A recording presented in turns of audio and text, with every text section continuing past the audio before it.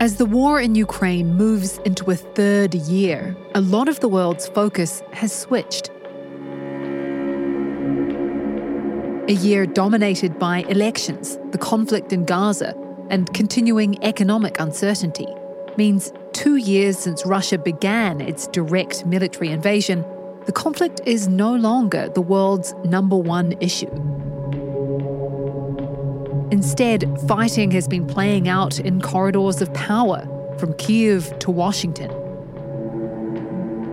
Military recruitment is a challenge for Ukraine, and the supply of aid and weapons from the West has been stalling. But on the front lines, the battles continue.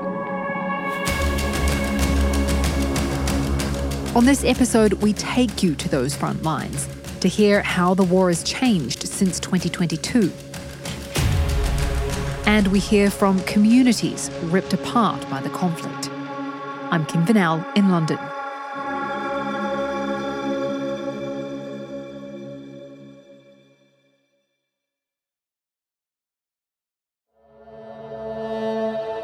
This week, Vladimir Putin said Russian troops would push further into Ukraine, building on the fall of Avdiivka.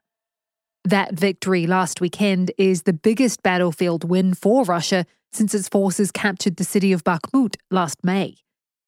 2 years after the war began, that victory is seen as significant. Mike Collett-White covers Ukraine and says it underlines a wider mood on Ukraine's front line. Well, I think the capture of Avdiivka is significant in that it is proof of what we are hearing on the front lines. You'll soon hear from our correspondent Max Hunde, who spent more than 2 weeks in Donetsk near the front lines, that the Ukrainian armed forces are struggling, they're tired, they're under-resourced. Russia has a much larger, more powerful army. It's willing to spend a lot of blood to make small gains. And the latest upshot of this is what President Vladimir Putin casts as a significant victory. They have captured the town of Avdiivka, which has been the scene of bitter fighting for months. It's not insignificant. I don't think it changes the course of the war, but it is nonetheless a victory, and one which has cost Ukraine dear. And it's not only the loss of Avdiivka that has cost Ukraine dear. War fatigue has begun to take hold. On the more than 600-mile front line, soldiers are tired. A downbeat mood reflects a broader acceptance in Kyiv and among its allies that depleted ranks and insufficient arms and ammunition have handed Russia the advantage. As Mike said, Max Hunde has recently spent 2 weeks near the front line in the Donetsk region to hear firsthand about morale, but also how the fighting has changed significantly over the last 2 years. Max, what did you witness? So I spent 2 weeks going around various parts of frontline in East Ukraine in late January, early February. It's unseasonably warm. As a result, it's very muddy there because the ground's typically frozen there. That slows down big armour-led assaults. And actually, those big assaults, some of which we saw in the early war, that's not really how it works anymore. We've seen a shift in the war to much smaller attacks, usually driven by infantry.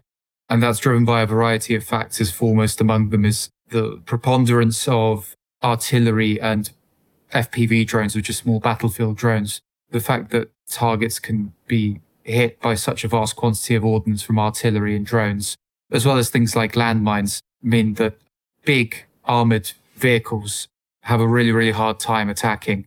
And as a result, the Russians, who are now on the attack in several places, have adopted this strategy of sending small groups of infantry and knowing that they'll take enormous losses, but that would also give them a chance to capture some little pockets of land here and there. So the way the war is being fought has changed in the last 2 years? Yeah, I think it's fair to say that both sides have worked out how to fight this war, how to fight their opponent through experience. Drones have become a major part of the war, having not really been that in 2022. Over time, their role has grown and grown to the point where infantrymen now say that drones are the biggest threat to them. Actually, a Ukrainian infantryman told me that they find it hard even to dig into a position properly and fortify a position properly because they're so visible that a drone will immediately see them, and then another strike drone will come and hit the guys reinforcing that trench or that position. It's a very unpleasant battlefield to be on. To be honest, we couldn't even get right up close to the front line because in our vehicle with our press flak jackets, we'd be far too visible for this sort of battlefield. It's a battlefield where everyone has a vast array of eyes in the sky there all the time. And it becomes very, very difficult to move at all. It's very stifling. Everyone's always looking up the whole time, checking to see where they can hear drones. It's an incredibly paranoid battlefield, and one where you don't really see your enemy unless you're a drone pilot and you see them on the screen. Most infantrymen won't ever see their enemy. And they will be, if they're killed, they'll be killed by ranged fire from artillery or drones. It's very, very impersonal sort of warfare. How are the soldiers you met feeling? The soldiers are certainly very tired. They know they have to keep fighting because they know that the alternative is Russian occupation, and they say they're fighting to defend their homes. It's a pretty clear incentive, but no question they're exhausted, and they would really like to see new soldiers sent in to replace them. But that's now the subject of a great deal of political wrangling. There's a quite controversial mobilization bill that would really ramp up the conscription of men into the army that's going through Parliament right now. Would soldiers hope for an end through diplomacy? I think that among pretty much all the soldiers, there's a weariness, but also a deep skepticism of Russia. I think that they probably don't quite see Russia as an interlocutor that would observe its promises in any sort of talks. They have this quite realpolitik vision of ensuring peace through strength, but they're very, very aware of how much that still relies on the continuation of supplies of arms and ammunition from the West. I think the soldiers' general attitude is, we'll keep on fighting as long as we have to, even though we're exhausted and we're taking huge losses. Because they still feel, even after all they've been through, that laying down their arms would lead to much worse things. Russia's defense ministry didn't respond to a request for comment on the state of play on the front lines. Away from the front lines, the impact of 2 years of fighting is visible in many towns and villages. And not just because of damaged buildings and infrastructure, but through broken communities. Charlotte Bruno has been to Lozovatka, a village 60 miles from the front line, to see how the war has impacted day-to-day life. For this story, we were thinking about how to try and give an insight into how 2 years of war profoundly changed society, people, and also lives across Ukraine, and not only in active conflict areas, but also kilometers away from the front line. And so we decided to go to the village of Lozovatka, which is a village of about 6,800 people near the steel-producing town of Kryvyi Rih. It has agriculture as a main economic activity, but many also work in the steel industry or services in the city nearby. So we visited one of the village's cemeteries where we met a mother and her 5-year-old daughter, Angelina. And the mother, Aliona, told us that she was coming quite frequently at her daughter's request to visit the grave of her husband who was killed fighting near Bakhmut. And so he was buried there alongside 10 others from the village of Lozovatka who were killed in fighting since the beginning of Russia's full-scale invasion.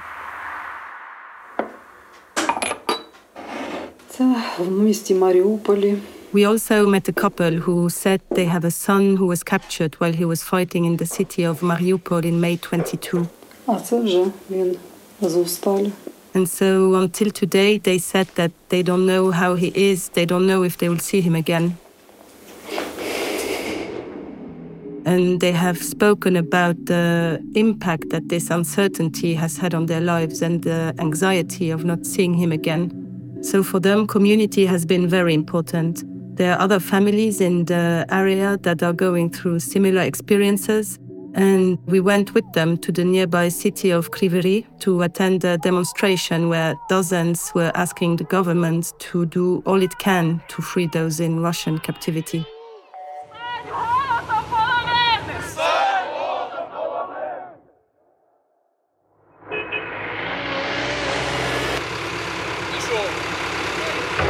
In Lozovatka, we also visited one of the 3 large farms where we met the owner of the farm, Alexander Vasilchenko, and he spoke to us about the impact that 2 years of war has had on his business, which is a family business that his family has run for decades. And he said that he was not making any more profits and that right now he was working using his savings, but that he was determined to keep on working because of the importance his business has for the livelihoods of the people in the area. He's employing 60 people. 30 of them are men and 5 of them have gone to serve. He's also renting the land of around 600 people in the area. And so these people also depend on the well-being of his business for part of their income. And one of his worries was also having enough skilled workers to work on his farm, because already 5 of his 30 male employees had gone to serve. And he said that he was struggling to recruit and train new workers, and that he would have to work on a plan in order to train new workers to be able to repair his equipment and work the equipment and continue cultivating the land. The reason why we picked a village to try and tell the story of the impact of 2 years of war on Ukraine is also because we were looking for a place that could represent some of the main issues that the country is facing right now, and also show how much the society is impacted miles away from the front line.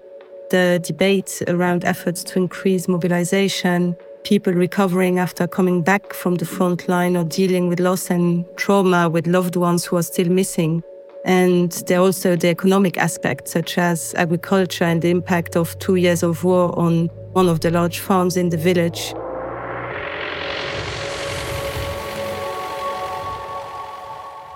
So, Mike, given what we've heard from Max and Charlotte, how do you see the war and the overall strategic situation? I think what both pieces, although they're very different, tell us is that Ukraine is in probably the most difficult place it's been since the early stages of the war, once the shock was out of the way. It's on the back foot militarily, as you heard from Charlotte's piece.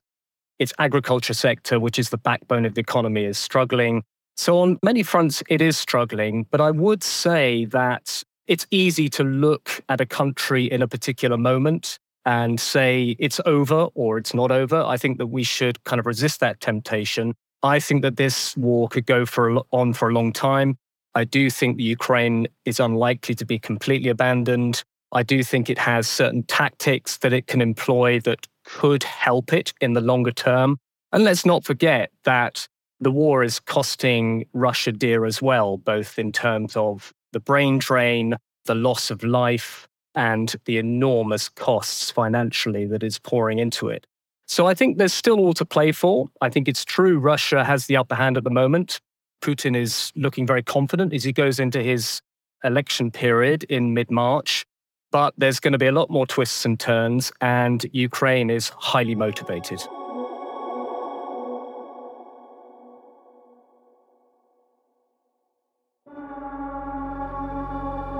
That's it for this special episode. A big thank you to our reporters Max Hunder, Charlotte Bruno, and Mike Collett-White. Reuters World News is produced by Jonah Green, Gail Isser, David Spencer, and Christopher Wall-Jasper. I'm your host, Kim Vanel. Carmel Crimmins is our senior producer, and Lila De Kretzer is our executive producer.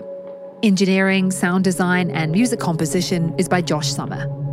To make sure you know what's going on in your world, listen in for 10 minutes every weekday. And don't forget to subscribe wherever you listen to podcasts or download the Reuters app.